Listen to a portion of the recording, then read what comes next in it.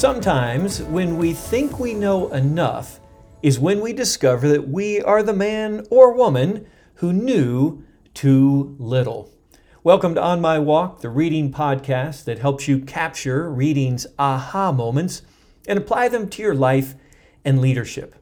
I'm wrapping up my long engagement with Barbara Tuchman's 1984 masterpiece, The March of Folly.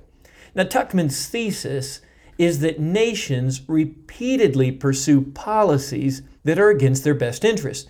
Essentially, that they take in the proverbial Trojan horse to their detriment. Tuchman demonstrates this by tracing how a succession of popes provoked the Protestant Reformation, how the British lost America, and how America betrayed herself in Vietnam. And in each case, the flag of folly waved ingloriously. Tuchman's account of Vietnam is, like the rest of her book, so well detailed and documented. One of the many things that Tuchman does well is share responsibility for the Vietnam War. She demonstrates that the Vietnam War can be traced back as far as Truman, and most of us don't really think about that. How it was passed on to Eisenhower, which in turn landed in Kennedy's lap before rising to outrageous engagement under Johnson and ultimately ending under Nixon. Now, Tuchman delivers some great lines in this book, lines that sum up the attitudes of the people of the historical periods she described. Let me give you a few from her analysis of the Vietnam War. On Kennedy's inability to understand the times, she writes, "Here was a classic case of seeing the truth and acting without reference to it." Or on Johnson's need for power, she writes, "Johnson felt he had to be strong. He did not feel a comparable impulse to be wise." Ouch. And about the domino theory of the day, which said, if Vietnam fell to communism, then of course other nations in Southeast Asia would topple like dominoes. About that, she writes, "Minds at the top were locked in the vice of 1954.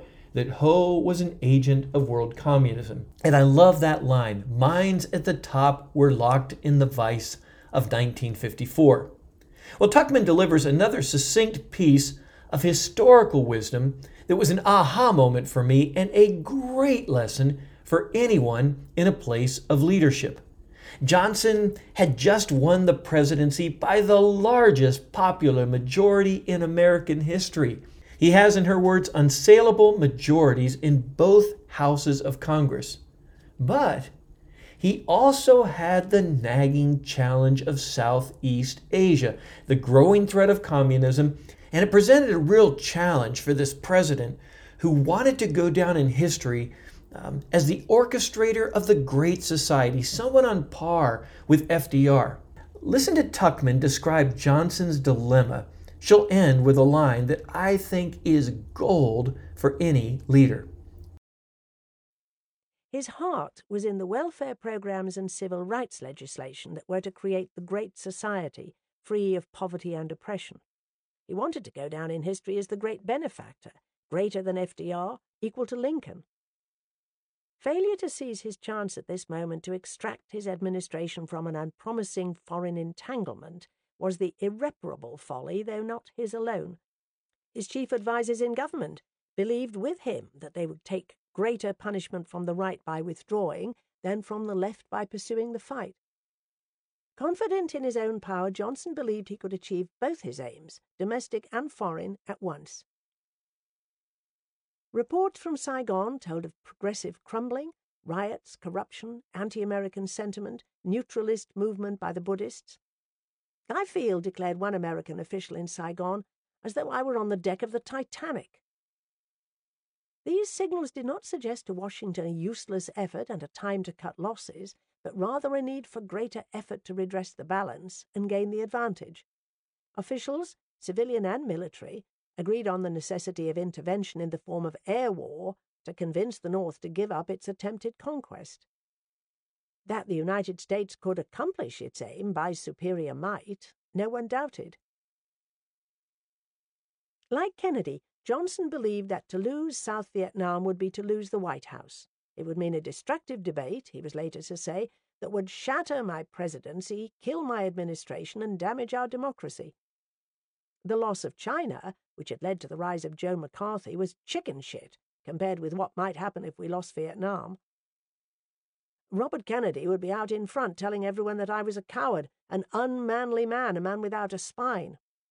Worse, as soon as United States weakness was perceived by Moscow and Peking, they would move to expand their control over the vacuum of power we would leave behind us, and so would begin World War III.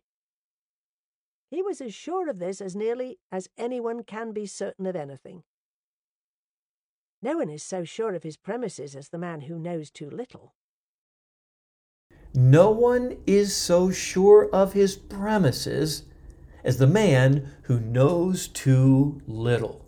And I would add to that, thinks he knows enough. Now, this is the classic move in the March of Folly. Refusing to listen, refusing to learn, assuming one knows all, or at least that one knows enough. As I'm thinking about what Tuckman's writing, the writer of Proverbs comes to mind. The writer of Proverbs says, "The way of a fool is right in his own eyes, but a wise man listens to advice." Proverbs says, "The ear that listens to life-giving reproof will dwell among the wise." Proverbs 15:31. "Whoever ignores instruction despises himself, but he who listens to reproof gains intelligence." Proverbs 15:32. Now, there's so many parallels to Lyndon Johnson, so many parallels to anyone in leadership who fails to listen and learn. Now, in another place, Tuckman adds this about Johnson, and this is tough for me to share because I am a big fan of Lyndon Johnson. I've read more about him than any other president. He is an enigma, a fascinating character, but sometimes the truth about us hurts. Here's what Tuckman says. Johnson shared the problem, if not the flash of insight, of Pope Alexander VI in his one moment of remorse when he acknowledged that a ruler never hears the truth and, quote, ends by not wanting to hear it, close quote. Tuckman writes, Johnson wanted his policies to be ratified, not questioned. And as the issues hardened, he avoided listening to his advisors' reports. You know, sometimes the aha moment is not so much an, oh, wow, but, oh, that is so true. And such is the case with her observation today. No one is so sure of his premises as the man who knows too little, and I would add, who thinks he knows enough. So I'm asking myself, where do I need to dig a little deeper? Where do I need to open up my ears to a little more criticism? Pursue another opinion. How about you? Foolish leaders think they know it all, or at least they know enough. Wise leaders, they listen and they learn. And that's my thought on my walk with Barbara Tuckman and her historical masterpiece, The March of Folly. Now the question is, what will you do with that thought on your walk through life today?